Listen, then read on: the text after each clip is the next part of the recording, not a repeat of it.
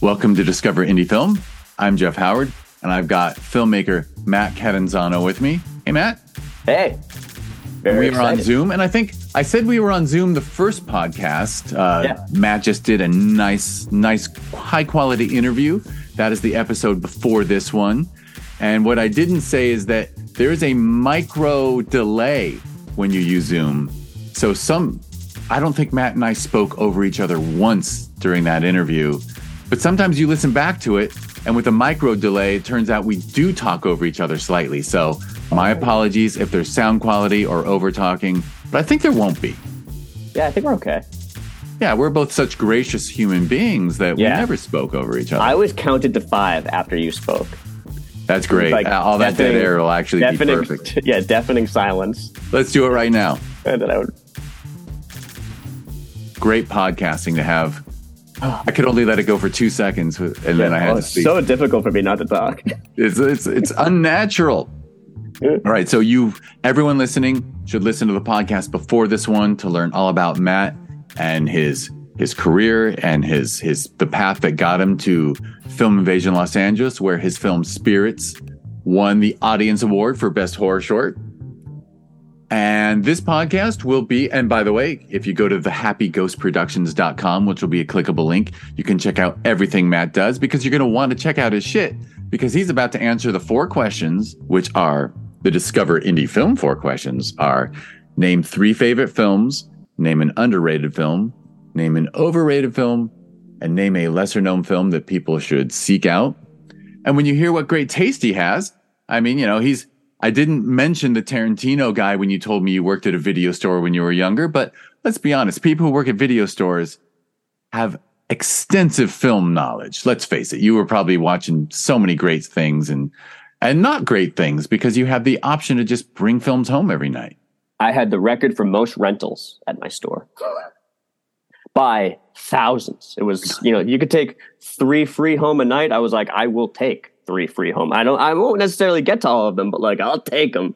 But yeah, you watch a lot of stuff and you get used to recommending things. And I think that's, it helps with taste, but it also helps with your ability to go if I was going to recommend something to you, I wouldn't recommend just maybe my favorite thing. I would kind of find out what 2 movies you enjoy are and then give you a recommend, so it's, you start to figure stuff out. It's nice. I highly recommend working at a video store. What's funny is I used to go on Instagram and say, name your favorite film, and then I will tell you what film in the upcoming festival you'll like most. Yeah, see? That's lovely. Yeah. Lovely. All right, well, you want to answer number 1? Yes. Just name 3 films you love, 3 favorites. 3 favorites. The Goonies, Evil Dead 2, and Pee-wee's Big Adventure. Fantastic. Easy. Fantastic. Yeah. By the way, I think all 3 of those are, besides being beloved films, great writing. Great writing. Great performances. Unbelievable performances. I saw the Goonies at a movie theater one time, actually a few times, but anytime I've been able to see it with a crowd, you realize how incredible those kids are. There's so many jokes and funny faces and mugging, and it's really well done. And you see it a million times growing up or at home, but when you watch it with other people and you're all kind of clapping and laughing, it really does hold up. But yeah, those are and then Evil Dead 2, best sequel of all time. Easily. Big Adventure, a perfect movie. Tim Burton had everybody firing all cylinders, stuff that shouldn't work just does work. Still quotable, PG. It's just an incredible movie. Bill Hartman and Paul Rubens sat down and wrote the perfect film, the perfect comedy. My family quotes that. There are line deliveries in that are just in, I think, everybody's DNA, and you don't even realize it. And it's special. But I mean, in the screenplay books that they put out and tell you to read certain, everyone's supposed to read Thelma and Louise for its structure and this and that. Pee-wee's Big Adventure, perfect structure. I bet that script should be used to teach screenwriting, because the story just moves forward perfectly. Yeah. Just a boy and his bike. Just about a boy and his bike. Boy and his bike. All right. Well, hey, you handled question 1 with aplomb. Thank you. Now it was hard for me. I wanted to be like the three Gs: Gremlins, Goonies, Ghostbusters, Strangers on a Train. Are we talking about old movies? Then okay, then 12 Angry Men. Certainly 12 Angry Men. Romantic. So those are your favorite anything, classics. Well, because you worked at a video store, like I could have said, all right, feel free to do your favorite drama, whatever. We you have to do it by that, but we don't have time. But yes, but you also balanced it, right? Because you went with a pure comedy, a funny kids thing, and then just like the best combo of horror and comedy ever. Like Evil Dead 2, is it not like? Yeah, there's a Venn diagram where that's in the center of those other two movies. You know, like it's I think my personality type, because the other one I was going to mention was Big Trouble in Little China, and I was like, I guess these are all the same. These are all certainly from the same. But this doesn't show a lot of like, and I also really like, but it's there. I think that sums me up pretty good. I mean, I'm going to do the old person comment, but it's almost like you were born a little late, though, because if you had been born in the 70s, early 70s, or I was born in the late 60s, but if you had been like, you would have loved the era when all that stuff came out the first time and they were in theaters, because I think you probably caught them all on video, right? Yeah, but I think that's part of it, is I caught him on video and watched him over and over and over again. So there's this other world where like a lot of the stuff I love is from around the same time. And that's unbelievable stuff was made at that time, but there's also probably something to the idea that I came home from school and watched those movies over and over again. My favorite director is Joe Dante. I think he's the best, but also like, I've watched The Burbs 1 billion times with my family. And if I had been there when it, if it had only been just a theatrical run that I saw at one time, that might not be the case. It's being able to rediscover these things and watch them over and over that made them favorites. That is what I miss most about the video store era, was that when you would be looking at the spines of the VHS tapes, trying to pick what to bring home, it was totally natural to bring home something you'd seen before and be like, I want to watch it again. Yeah. And because in the streaming era, we have 10 billion hours of, 10 million titles thrown at us. You just never watch something over again because there's too much new shit. Yeah. I think quarantine was one of the few times that I found other people doing the same thing I was doing, which was like, I was having a very difficult time watching new stuff. I needed the comfort watches. So like I watched The Lost Boys like 30 times, but I was like, I had this entire queue of things that I needed to get through, but I couldn't. I just wanted to see the Frog Brothers fight vampires, For sure. And we had at that, when quarantine started, I had a 12/13-year-old.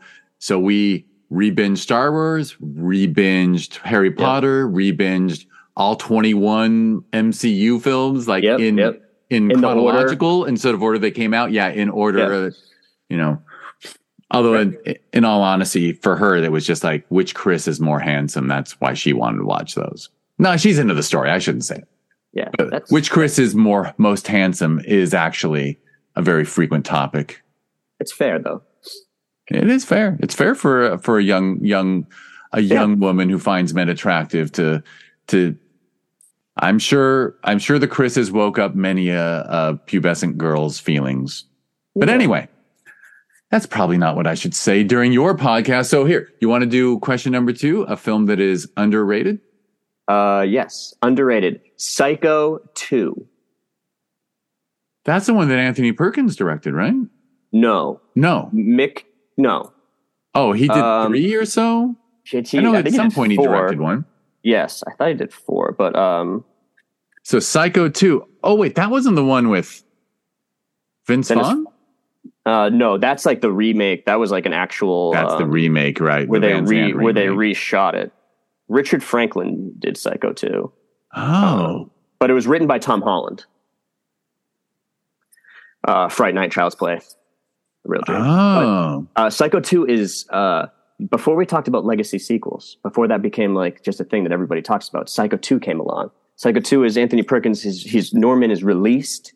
He goes back to the motel. He's just trying to live a normal life after what he'd been through. And he can't tell if he's still hearing from Mother, if he's losing his mind, if somebody's torturing him. It is so well done. And it has a lot of the suspense of Hitchcock, but also with a lot of the, at that time, like 80s splatter. So it's this perfect mix of the two, but it's never mentioned or not mentioned enough, I don't think. Especially when people talk about sequels.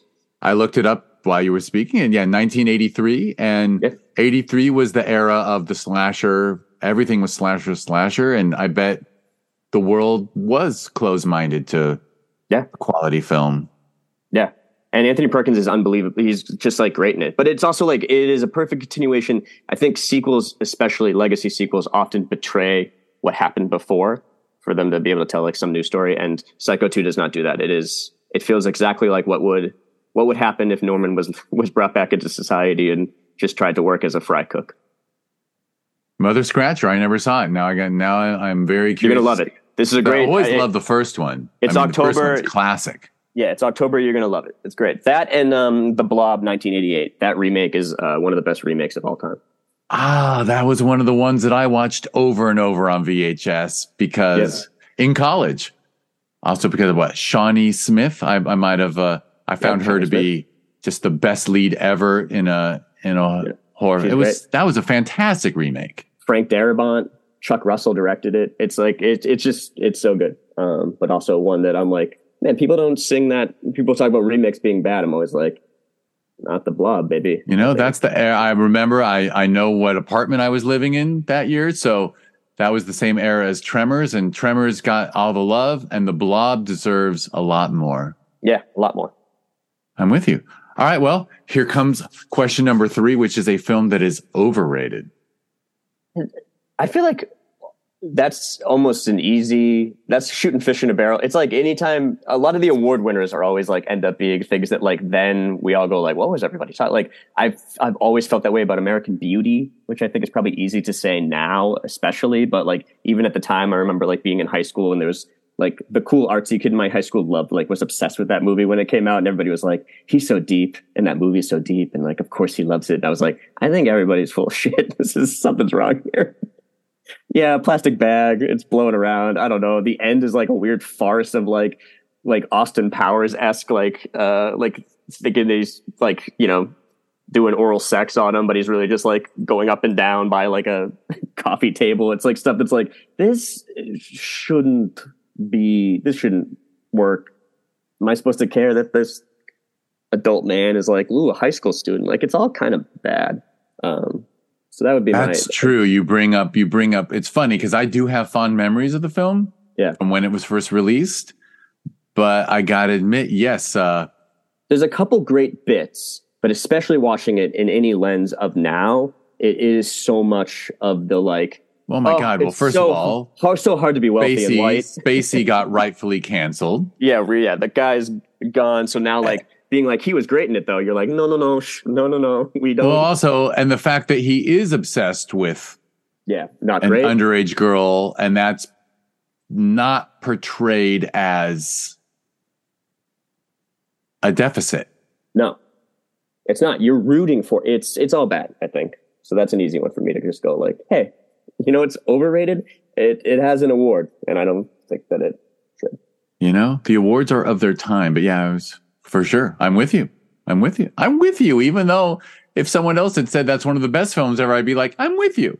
But yeah, for sure. There's another really quick one, but like it doesn't have any of the problematic stuff. Is I think The Hurt Locker is an unbelievably well-directed film by Catherine Bigelow. I wish it didn't win Best Screenplay against Inglourious Bastards, which is like a 6,000-page screenplay of nothing but dense dialogue, and then probably a 15-page screenplay but unbelievably well directed and tense and wonderfully acted. And like almost every part of it is wonderful.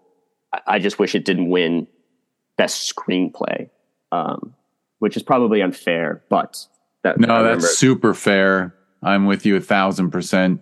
I mean, not to accidentally stab your Massachusetts roots, but I think Good Will Hunting winning Best Screenplay was one of the worst Oscars I ever saw. Because that I can't legally agree with. You can't legally agree with me, right? But so I do need this part even scrubbed because I need to be that I disagreed. Those boys, they're geniuses. Best script ever. How do you like them apples? Best line in movie history. For sure. I mean, they invented that line. Yeah, it's on layaway. Oh my god, the movie's perfect. He stole my line. Okay, never mind. Fair enough. I shouldn't have gone there, but I respect you for staying loyal. Have to. All right, last one, right? Last one is a lesser known film that people should seek out. Yes. I'm going to give you two. An older one, Dead and Buried, 1981. Right, which came up in your interview with the puppet. Oh, yeah. You recommend the puppet watch that. Yeah, me and the puppet watched that one. That is a movie I love. It is like a really messed up Twilight Zone episode, but I'm surprised more people don't love it. It's got Grandpa Joe from Willy Wonka. It's a slow build. It's atmospheric. It's the type of movie that you watch and you go, oh, that's not made anymore. And I kind of wish it was, because it is weird. It's got a great reveal. I love the Twilight Zone reference. I think if anything, hopefully Jordan Peele has made everyone aware that Twilight Zone vibe works. Yeah. Yeah, I just watched that movie Cobweb. It went straight. It was in theaters for a day, but it came out in the summer instead of in October. But it was great, and there's something about a Twilight Zone type movie where you're watching it wrong if you're trying to understand the reality. It's a feeling. It is this town doesn't totally make sense, but that's the point. It's off kilter, and if you can watch it from that angle, there's a lot of charm to be had. And then the newer one I was going to say is Spontaneous, 2020. Brian Duffield. Brian made a movie called No One Will Save You that just came out on Hulu. But his first movie is called Spontaneous. And it's one of the few movies that I have watched multiple days in a row when I first saw it, because I adored it. So I can't recommend it enough. Fantastic.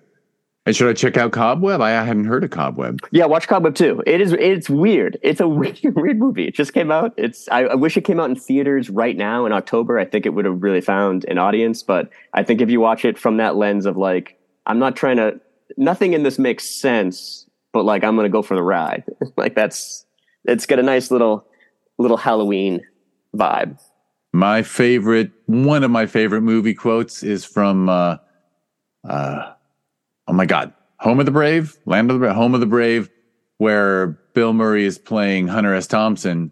And I think in the first scene, he just pauses and he goes, "It never got weird enough for me." Where the buffalo roam. Where the buffalo roam. My God, thank you. You're welcome. I used to work at a video store. How do I get that wrong? I guess it was Yeah, that's what I'm here for, though.